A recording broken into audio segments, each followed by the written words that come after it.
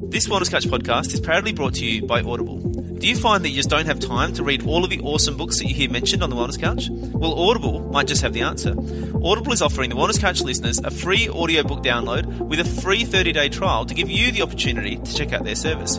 You can get books like Eat Right for Your Blood Type, Why We Get Fat by Gary Torbs, The Paleo Diet for Athletes, or even The Success Principles by Jack Canfield. So to download your free audiobook today, go to audibletrial.com/The Wellness Couch. Again, that's audibletrial.com/The Wellness Couch for your free audiobook. TheWellnessCouch.com, streaming wellness into your lives. Welcome to The Abnormal Psychologist, the show that shares everyday insights into getting the best out of your mind, body, and lifestyle. Now please welcome your host, the abnormal psychologist herself, Carrie Thompson-Casey.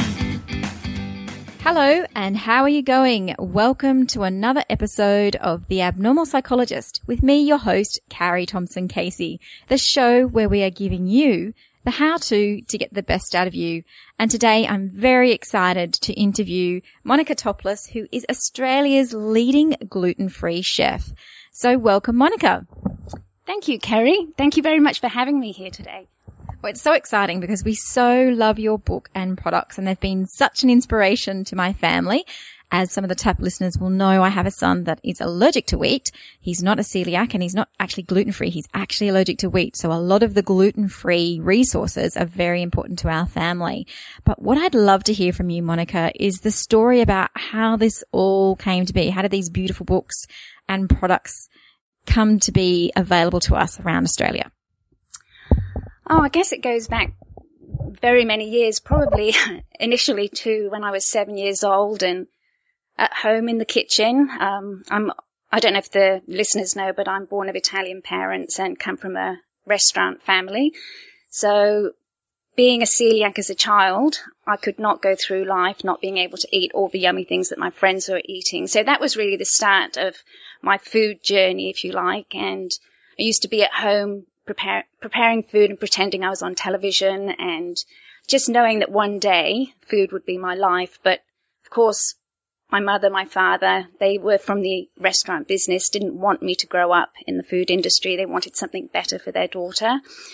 So I tried other careers and got to the age of 21 and just realized that I needed to follow my passion. And I was actually studying to be a hotel receptionist, working in a big hotel chain and just struggling with balancing the till at the end of the day and tearing my hair out. And I went home one night and I thought, I really don't want to be doing this. So I just went home that night, spoke to my father especially, and said, Dad, I need to get into food. It's what I want to do. And an amazing opportunity arose. I wrote to some very famous chefs in London called the Roux brothers and told them my story, how I was so passionate about food. And if a recipe didn't work out, I would just keep going. Even if it took 20 or 22 times, I'd keep going till I perfected it.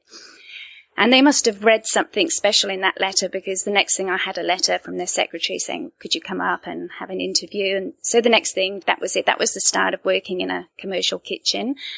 And, it was a very hard introduction to the industry. And from there, I just basically worked in restaurants, got married, came to Australia, had my own restaurant. But as time went on, I think it's probably the same with most people. You pick out the parts of your job that you enjoy and you just try to find ways to maximize that side of your job and try and get rid of the side that you don't like.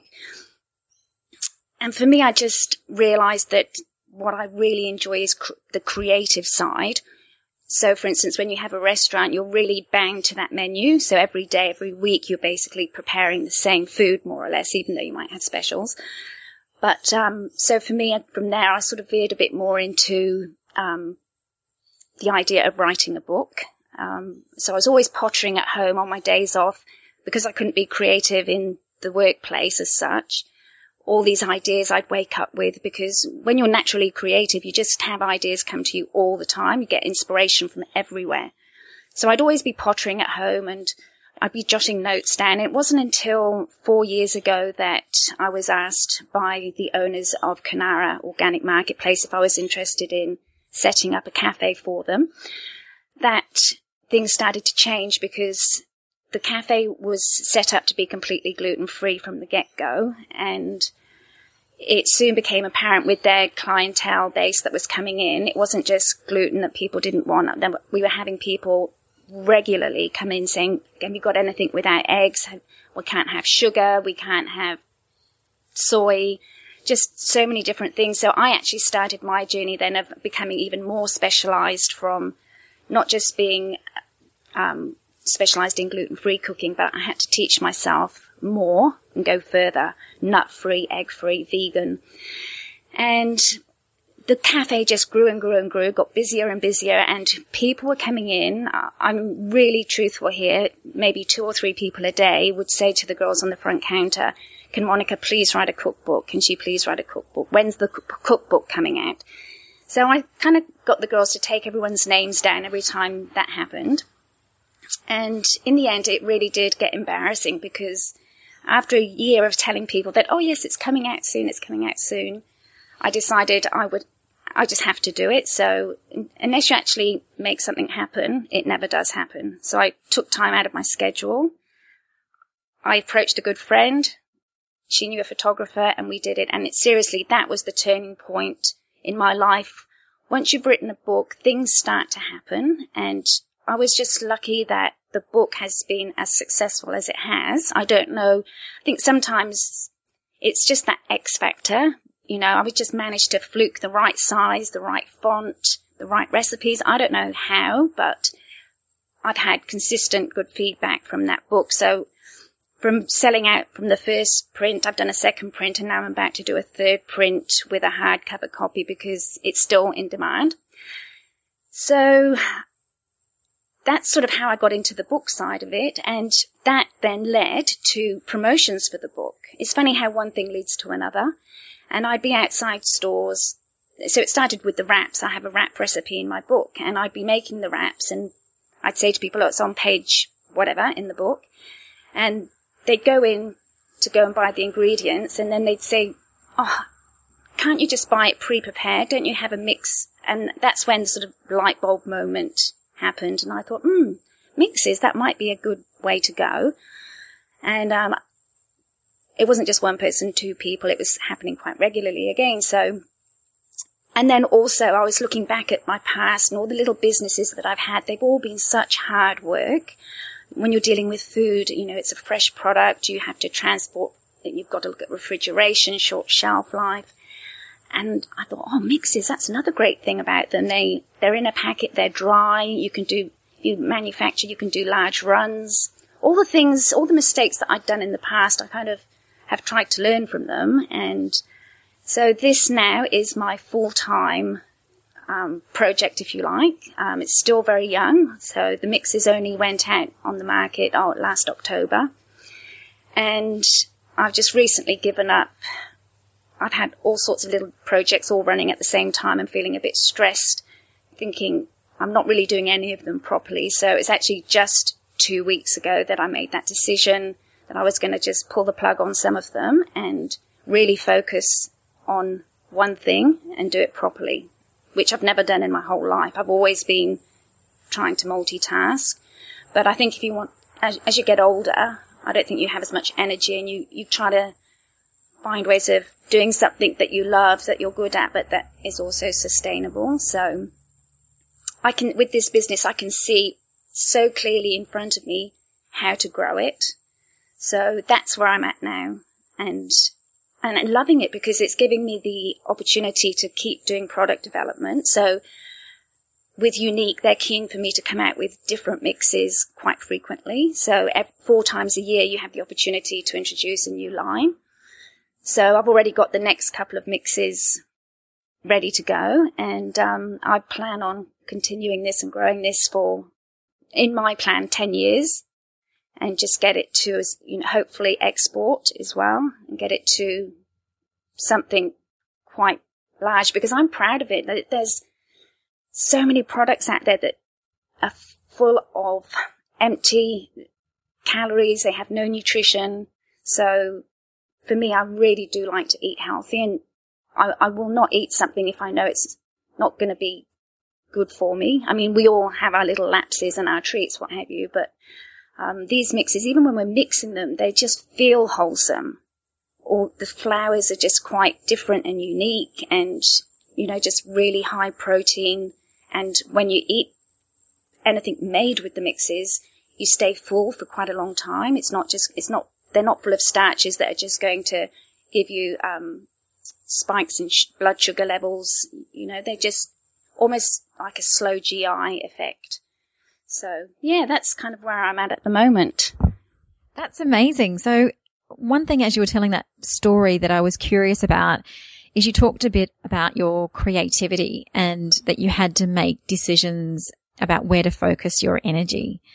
Do you have a way in which you did that? Like, how do you have this vision of growth? I mean, whether the listener is thinking about a product or writing a book, or it might be to have another baby, how do you go about making decisions on where your energy should go? For me, it's very simple. 2 years ago, I moved to Mooloolaba and went through a bit of I guess you'd call it a midlife crisis, and found that the only thing that got me up in the morning was to walk to the beach and sit in front of the Mooloolaba Surf Club with my coffee and look out at the ocean. And I've been doing that religiously every day for the last 2 years. And I sit there and I just focus. I guess it's maybe some form of meditation, I don't know. But every day I focus on where I'm at and where I want to be, because that sort of goal and plan can sometimes change. So you've just got to do it so regularly. And because sometimes I get excited about different people will approach me all the time and say, can you come and help me with the food in my cafe? I'm floundering. Can I'll get an email from someone saying I really need a pancake recipe that has no dairy in. And I just feel like, because I know I can do it, I get excited and I want to do it, and I end up doing all these different things. So by focusing every day, I look at what's the end goal. I'm quite sort of focused in that way. So for me, I mean, I work backwards. So what do I want out of my life? That's the question that I ask myself. And for everyone, the answer is different. But for me, it's to have financial freedom so that I don't have to get up and go to work.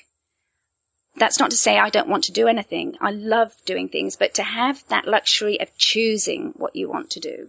So if one day I want to go and run a cooking class or do a workshop, or I might want to hop on a plane and go to Melbourne and visit somebody, I might want to host a dinner party, I might want to go and volunteer somewhere in Vietnam, whatever it is to have that freedom. So I say to myself, how do I get that? So it's working backwards. It's working out how you can get to that point. So I have my plan. I've already worked out how I'm going to pay my mortgage off, how I'm going to grow this business so that I can get to that point. But that means that you do have to constantly assess, reassess, and make that your focal point. So I've always been pretty focused and driven in that way, and my head rules my heart, not the other way around. So sometimes, even if something's really hard, I will push myself to do it if I know it's going to get me where I need to be. And going through the hard things that you might be either scared of or just not wanting to do, you feel the buzz you get after you've done it is just like being on drugs. For instance, I was asked to do, last year to go and do 2 days at the Toowoomba Flower Festival. So it was my biggest gig that I've done to date. So it was in front of a crowd of, I don't know, maybe 100 people. And the only other guest chef was a well-known famous chef on Australian television. So that was pretty intimidating. And the whole year leading up to it, I was having minor panic attacks about this. But I just made myself do it. And do you know, once you've done it, how much strength that gives you? It makes you feel, wow, I really can do anything. It just really does make you strong. And from one thing, everything becomes easier.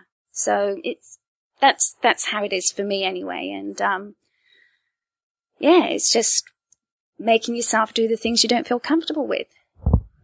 in the psychology business, we call that self-efficacy, which is the fancy word that I've mentioned a few times on the podcast. And self-efficacy basically means when you start to collect experiences, even if you don't see them at first, that demonstrate your capacity to cope or demonstrate that you are successful, that gives you even more motivation to keep moving forward. So it can be the same for children or adults.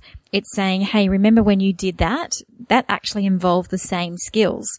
I know you're frightened of what you're about to do ahead, but we know you've got the skills. We just need to apply it to that situation. So that's using that self-efficacy, the evidence the person has that they've been successful in the past. So I can really understand how that has motivated you. But I think the risk with a lot of people is they forget that. They forget their past successes.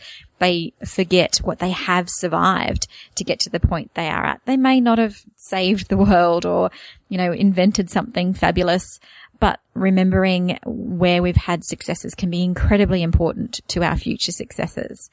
So I guess a question that I ask most people that come onto the show is, what have you learned about other people through your experience of working in kitchens and working with people who are struggling with food? What have you noticed or observed about people through your experiences?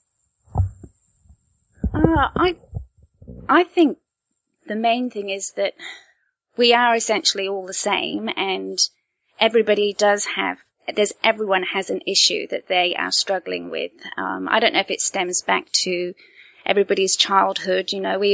Nobody has the perfect parents, or even if they do, as a child you might perceive or interpret something your mother or father said in a certain way, and we all grow up holding onto things. So I just find interacting with people, if somebody's, been a bit unkind or judged me or been unfair in any way, I just try to say to myself, they've got their issues, they're on their journey, I don't hold it against them, and just to keep moving forward and not worry about what anyone else is doing, just worry about what I'm doing, because, you don't know what kind of day that person's had or week, or, they might be married to somebody that's really awful and treated them badly, and they just happen to come to work and, take it out on you. So, just try not to take it personally. But essentially, I think we are all dealing with the same sorts of things, and it's just how we deal with them that makes us different people.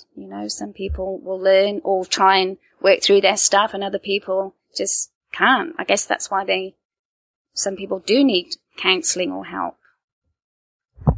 What about you? What have you learned about yourself through this amazing, you've had so many colourful and amazing experiences in the restaurant business, and, and I know restaurants and the back of restaurants can be quite harrowing.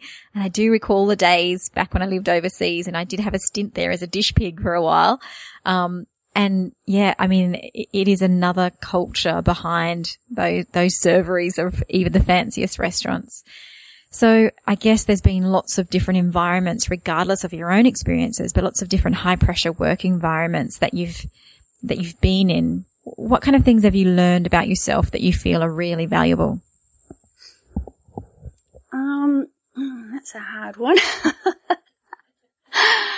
I think my biggest thing is I just tell myself, expect life to be hard, and when it's not hard, then it's a bonus. So, a lot of people just expect life to be a cruisy, easy ticket, and when it's not, they're just constantly disappointed. So for me, it's just getting on with it and finding my inner strength and knowing that there is going to be difficult times, and accepting that, because if you accept it, then you just it doesn't seem to affect you in such an awful way.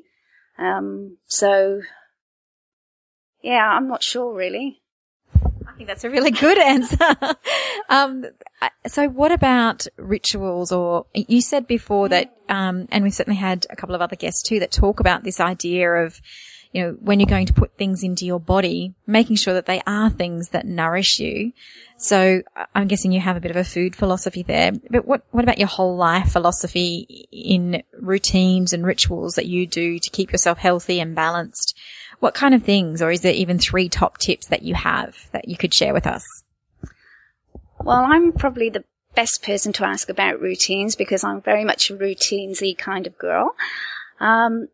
My one thing that I do every single day, as I said, is get up and go and look at the ocean. So I spend about 15 to 20 minutes doing that. That's with my coffee. So I always go to my favourite little coffee shop, the Columbian on Brisbane Road. Danny is a wonderful, wonderful friend. So we always say hi and have a bit of a catch up and a hug. And I take my coffee, go and look at the ocean, and then always go for my walk. Now, it's always a power walk from the surf club right to the end of the spit and back again.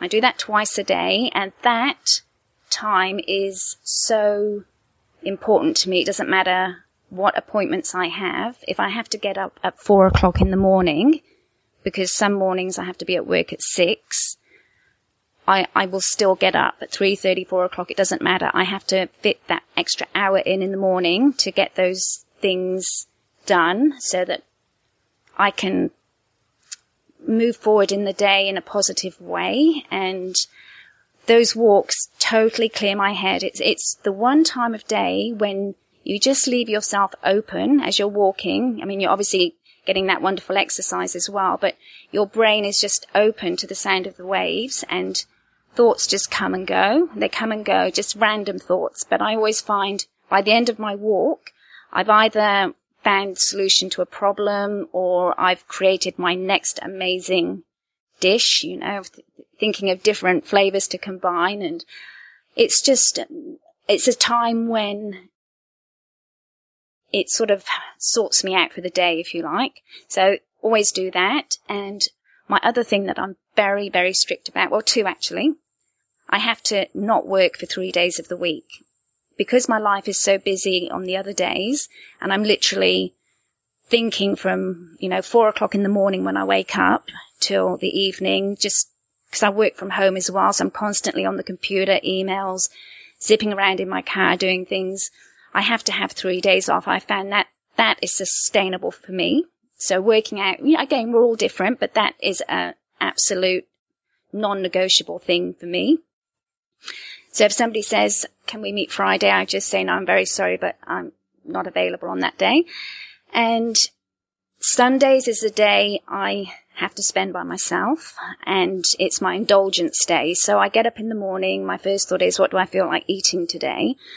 And it's the one day where I will go out and buy all the yummy things that I love to have with my champagne. So it might just be, prosciutto or some figs or just a beautiful pear that I'll just, segment, just some perfect piece of fruit, always a bar of chocolate, and always get a couple of papers.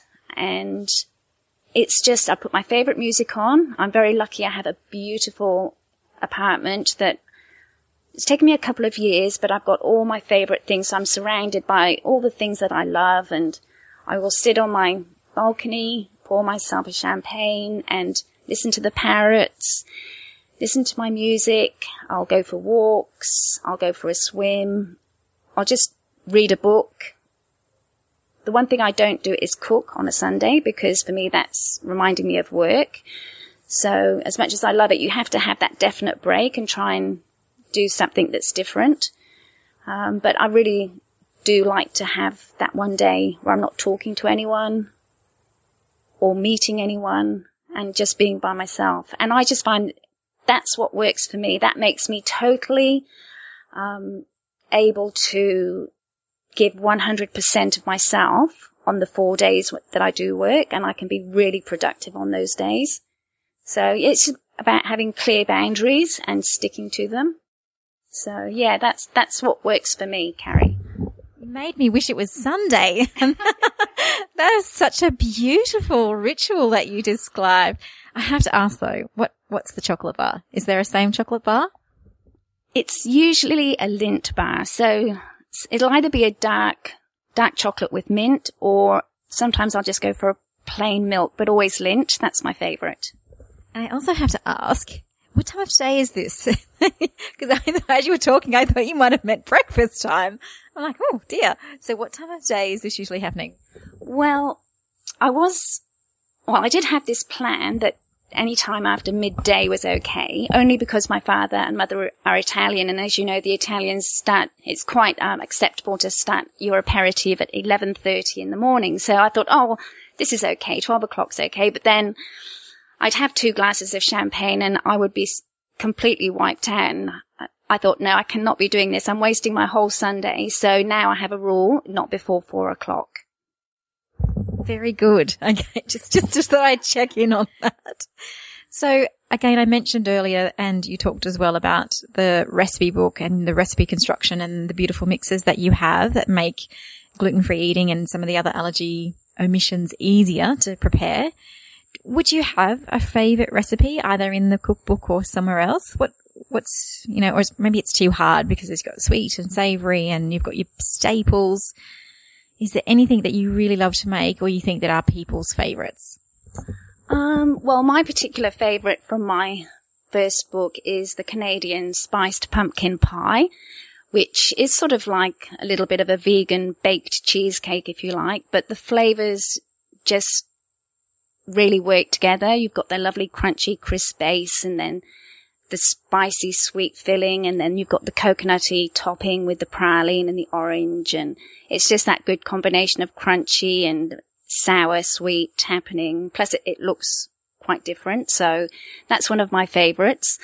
And I know it's been done 1,000 million times, but the chocolate beetroot cake, we still have people asking for that at the cafe at Canara now. So they took it off the menu for a little while, but decided it wasn't worth it because people were very disgruntled. So it's back on there, but that's just it's very earthy, bit like a mud cake. And, cause it's vegan as well. It's quite dense and wholesome and everyone can enjoy it. So there's no eggs in there, no dairy, but you still feel like you're having something indulgent, especially with the chocolate ganache on the top. So it's melted chocolate and coconut cream and a little pinch of salt and vanilla.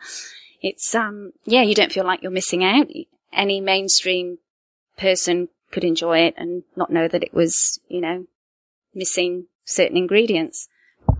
So how can people find you and your products if people are wanting to get their hands on your cookbooks or have you speak at their events or do cooking demonstrations? Where's all the different ways and places we can get a hold of you and your stuff? Well, the main place is just to go to my website, which is www.monicatopliss.com.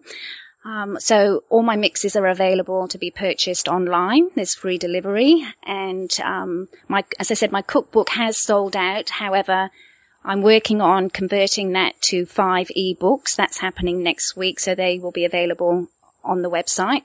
But also I'm just in the process of getting a reprint done of the 3rd book, which will have lots of new recipes and a hardcover. And it will sort of be like a collector's edition, if you like, because I think once you get to 5,000 sales, it's classed as a bestseller. So I'm up to 4,000 now. So, I'll be really promoting that. And my mixes are available in 350 stores nationally. So just check out the stockist list on my website and find your closest store. But, I've got new products coming out in June. So looking at adding a beautiful banana coconut bread to that and a gluten-free bread and a chocolate cake. So stay tuned. Sounds divine. Well, thank you so much for joining me today, Monica, and thank you too to the TAP listener. And you might know that there's a few changes going on in the background of CarrieThompsonCasey.com, but I'll be letting you know about those. So don't forget to like the Facebook page at Carrie Thompson Casey. There's no hyphen in the Thompson Casey part. Just find me there on Facebook and you can find the link on the CarrieThompsonCasey.com website. And please don't forget to spread the word and tell your friends to listen to and subscribe to TAP in iTunes or via thewellnesscouch.com. And don't forget to give the show some feedback, especially a 5-star rating. You know how much I like those, so don't forget to go and do that. And whether you're an organization or an individual, if you enjoyed the podcast and learning about strategies to improve your mood and psychological health, please go to CarrieThompsonCasey.com to look at other products and events that are coming up in your area or in different parts of the country. Thank you for joining me, and see you on the next episode of The Abnormal Psychologist, where we share real people's stories and give you real ideas so that you can realize your potential. Take care. This has been a production of TheWellnessCouch.com. Check us out on Facebook and join in the conversation on Facebook.com/The Wellness Couch. Subscribe to each show on iTunes and check us out on Twitter. The Wellness Couch, streaming wellness into your lives. Whilst the Wellness Couch presenter endeavor to provide accurate and helpful information to their listeners, these podcasts cannot take into account individual circumstances and are not intended to be a substitute for health and medical advice from a qualified health professional. You should always seek the advice of a qualified health professional before acting on any of the information provided by any of the Wellness Couch podcasts.